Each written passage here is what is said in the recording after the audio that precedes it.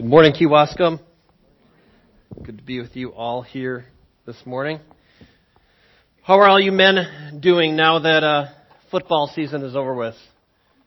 Now that the Super Bowl is done, you're like, what do we do now on Sunday afternoons? Maybe watch figure skating.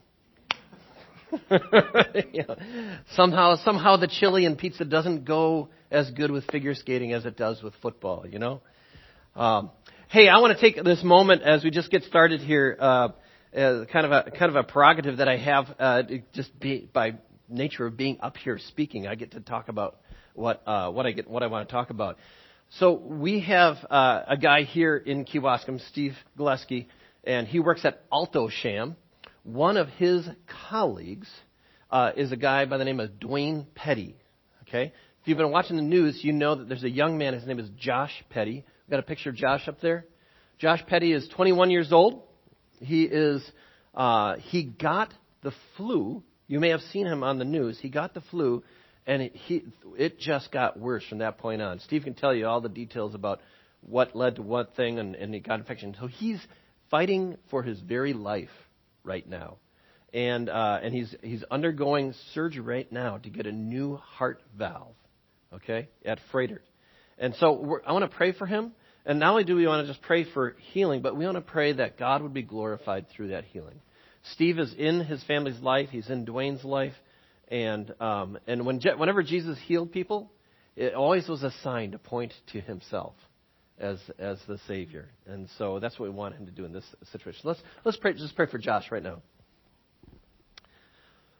Father, I can't imagine being the parent of a wonderful, healthy, vibrant 21-year-old and seeing him just deteriorate to the point where it's questionable whether he's going to live or not. So we pray for Dwayne and his wife, his family who have moved up here from Joplin, Missouri to work at Alto-Shaam. We pray that you'd surround them with people who love them.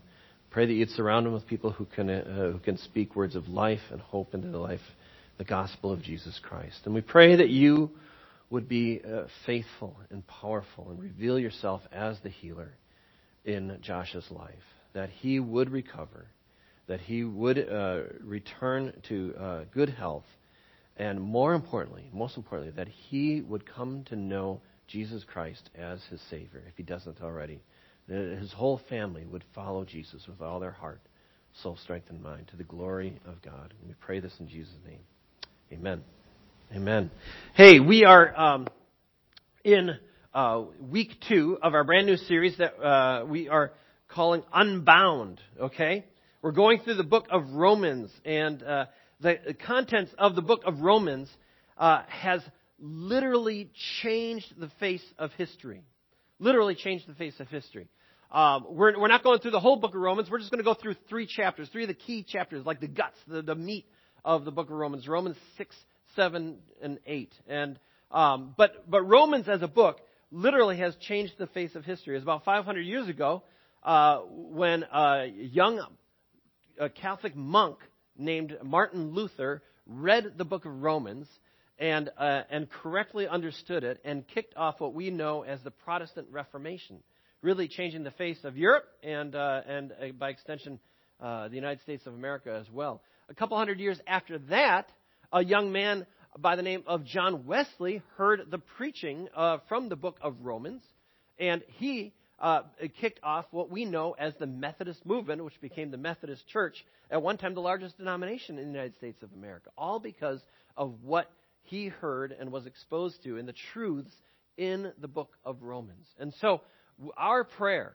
and our heart's desire as we go through this series on Romans is for all of us, as we read and study and go through these powerful and profound passages in the book of Romans, is that history would be changed once again. Here in Washington County, here in the city of Kewaskum, and in our lives as well, as God takes these truths and impacts our life. So if you don't have a Bible, the Merits is going to hand out Bibles. I want to encourage you to turn to page, I think it's like $6.99?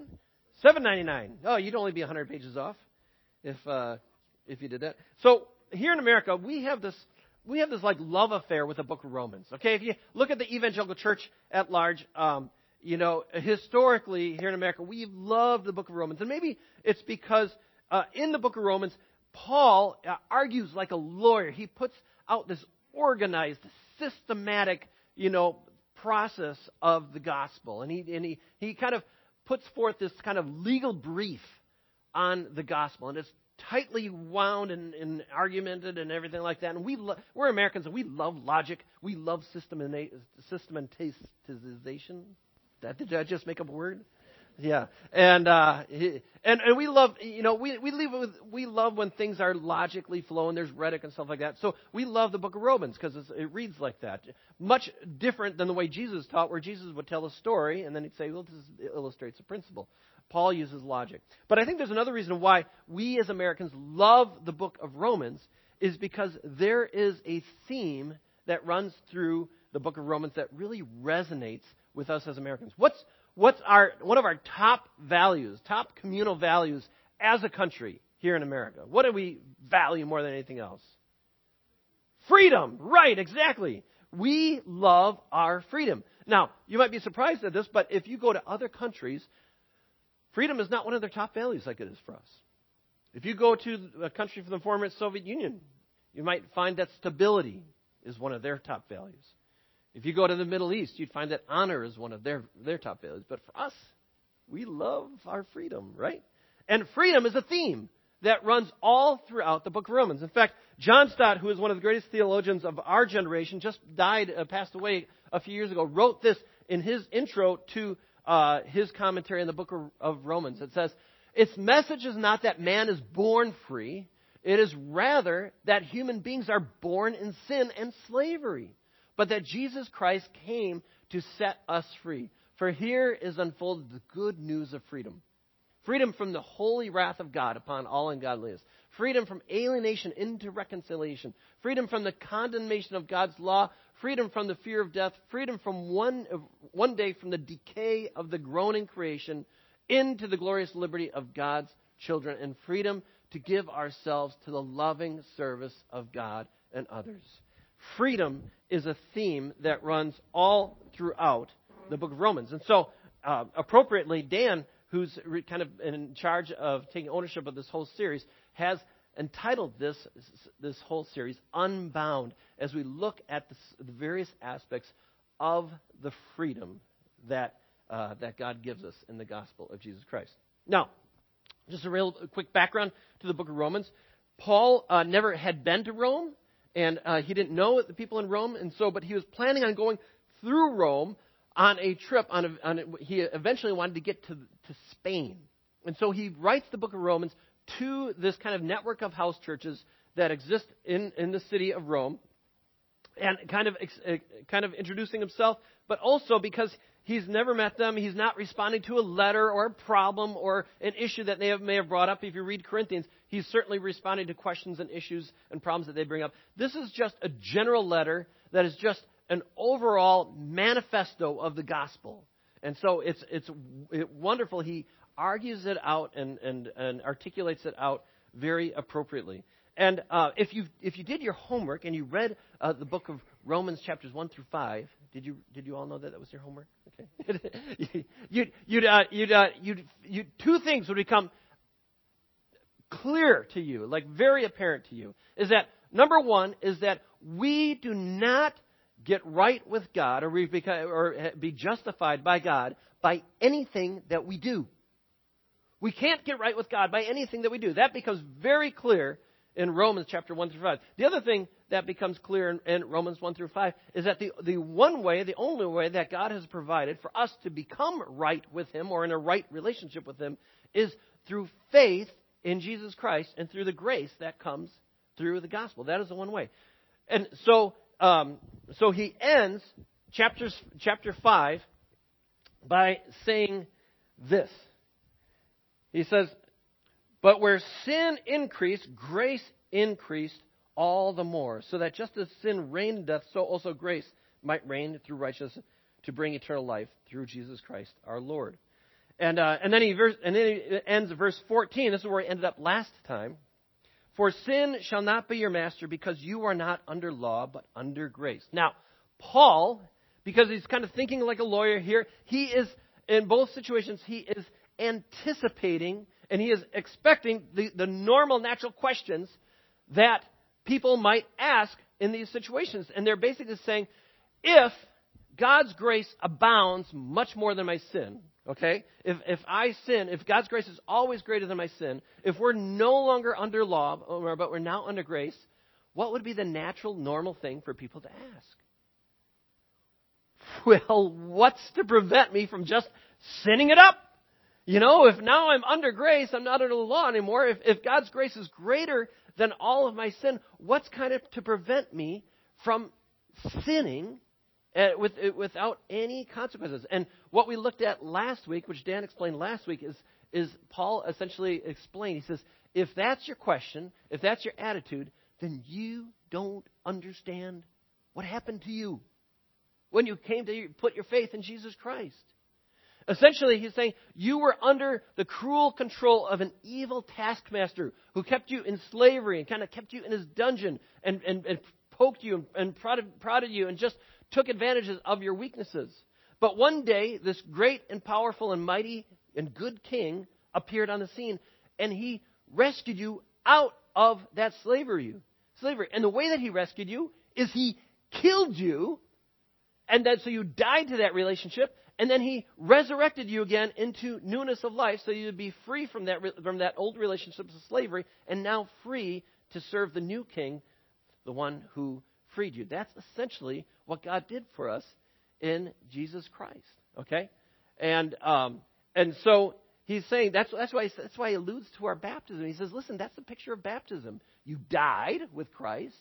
You went under the water. You were buried with him in baptism. And then you anticipate being resurrected with him one day, just coming up out of the water like Jesus was resurrected from the dead. And so he picks it up here in verse 15. He says, what then shall we sin because we are not under law? We're no longer under this law system. We're no longer controlled by sin, but under grace. He says, by no means. Don't you know that when you offer yourselves to someone to obey him as slaves, you are slaves to the one whom you obey? Whether you are slaves to sin, which leads to death, or obedience, which leads to righteousness. Paul is saying here, he's like, you are no longer slaves to sin. You've been freed from that relationship. You've been utterly, totally, and completely free from that relationship. You don't have to obey sin anymore. For the first time in your life, you now have a choice. Okay? Kind of like when I remember I had the privilege of growing up under the teaching of Stuart Briscoe, who's going to be here next week. Don't come here next week. We won't be here, as Dan said. But Stuart preached on this when I was a young kid. And I remember a story that he told when he was preaching on Romans chapter 6. He told the story about when he was drafted into the Royal British Marines. Okay? He was drafted as a young man and as a late teenager into the Royal British Marines, and for the Korean War. And he was under the command of a very strict. Okay, I want to get the word right here. It was I asked him about it, and it was an imposing regimental sergeant major. Okay, so he was under this imposing regimental sergeant major. And when this guy said, jump, they all had to say, how high? And then when he said, and they would have to do whatever he said. These are grown men, strong men, would be quaking in fear at this imposing regimental sergeant major who would come on the scene. And as soon as he would come on the scene, their backs would stiffen up straight, and they'd start marching, and they'd have to do all that.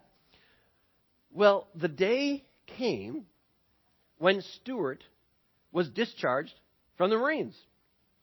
And he got his discharge papers. He was in the office, and he walked out of the office, and he was walking out of the base. And as he was walking out of the base, who came towards him but his imposing regimental sergeant major? And as soon as he saw him, what was his instinct? Stand up straight. Oh, got to start marching, And then he realized something. This guy no longer has authority over me anymore. I have my discharge papers. He has no longer any control over me. And you know what Stuart did? He put his hands in his pockets. He started slouching down. He started whistling a merry tune. And he walked right on by this guy. And no matter what this guy said or did, he could not command him any longer. He was dead to that relationship.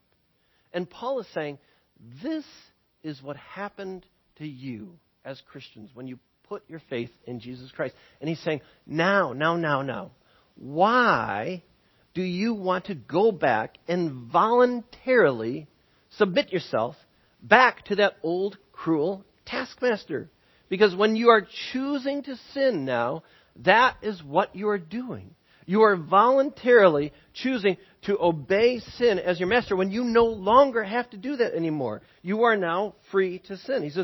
He says, don't you know that when you offer yourselves to someone to obey him as slaves, you are slaves to the one whom you obey? Paul here is talking about voluntary slavery. And in the ancient world, this is very often how it happened. Over half the population, up to 2/3 of the population at the time, were slaves in the city of Rome. Okay? And it was a different kind of slavery than what we experience here in our early years. People voluntarily sold themselves into slavery. If they had a debt that they had to pay off, or if they just needed employment, they would sell themselves into slavery. Now, the slave masters were a lot kinder than ours were in this history, but they still owned those people completely and thoroughly. And what Paul is saying here is he's saying, listen, when you choose to sin, you are voluntarily giving yourself back to slavery, to this cruel and inhuman taskmaster who once ruled over you. This is the picture that Paul is painting here. And he's saying that you've just been freed from this miserable life as slaves to sin. You're now free. Why would you want to voluntarily go back to obey that cruel taskmaster? And he says you are slaves to the one you obey. And if that's the case, it doesn't matter whether Christ has set you free or not. You are willingly choosing to go back and serve that taskmaster all over again. And he says that the result, you know what the result is going to be when you do that? When you choose to serve sin as your master, the result is always death. James chapter 1, verse 15 says that desire gives birth to sin, and sin, when it is full grown, gives birth to death. Just like the video that we watched, Sean Little talks about his brother. His brother became a Christian, right? His brother became a Christian, but then he went back and he relapsed into drugs, and the result was that he died. He died. I mean, how much more of a more graphic example could you get of this thing, that the result of sin is death? 3 times in this passage, Paul says this in verses 15 to 23. 3 times Paul says the wages of sin, or the results of sin, is death. And you might be sitting there going, well, Mike, that's a little extreme. You know, it's like, just because I choose to sin doesn't mean like I'm going to die, right? And granted, I'll give you that, okay? But the pathway of sin, when we choose to follow sin, when we choose to obey sin as our master, that path always leads to death. I had a friend that I knew when I was a missionary in Siberia. He's a great guy. He had a great ministry. And not long after he was in Siberia, because his ministry actually flew him all over the world, they could live anywhere they wanted in the world, his family. And so they just need to be close to an airport. So they chose to move to Thailand. And while he was in Thailand, what became evident is what he was doing in secret, which is exposing himself to all sorts of pornography and all sorts of inappropriate material, just became exacerbated as he was immersed in that seedy underworld culture of Thailand. And eventually he left his family, he left his ministry, and he walked out on all of them to just go and pursue that lifestyle and become immersed in. This is a missionary. His wife and kids had to come back to the United States, and eventually they had to do an intervention to get him to come back to the United States. And you might say, well, he didn't die. As Paul said, the wages of sin is death. But you know what? Something inside of each one of his kids died, as it eventually led to divorce. And Paul is saying, don't play around with this. Playing with sin. You cannot play with sin and allow it to be inconsequential to your life. There are always consequences to going back and serving that taskmaster.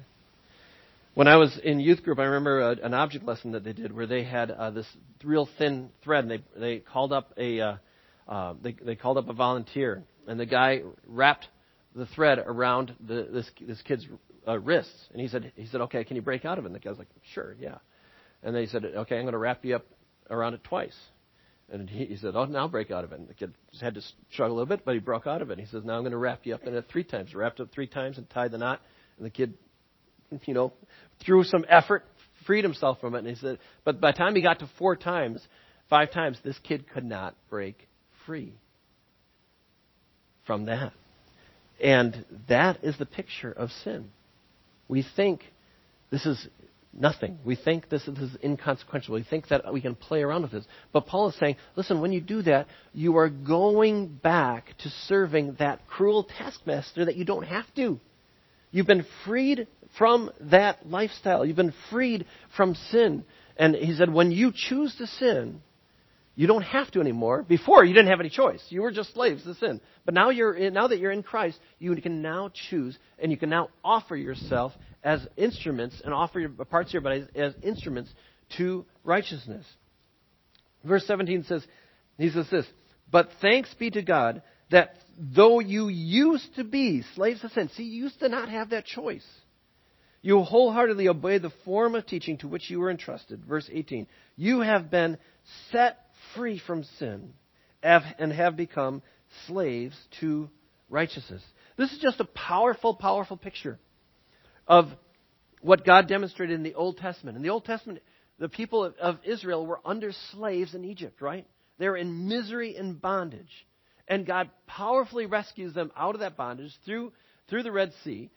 On the other side of the Red Sea, they could not go back to that bondage. Even if they wanted to, they would have totally and completely set free. And now God says, you are my people. You are my people. I want you to live under my loving rule and reign. And I want you to demonstrate my character to the rest of the world. That's the picture of what happens to us. We've been freed from sin. We were slaves. We were in slavery to sin. And we've been freed from that slavery to sin through the death and resurrection of Jesus Christ.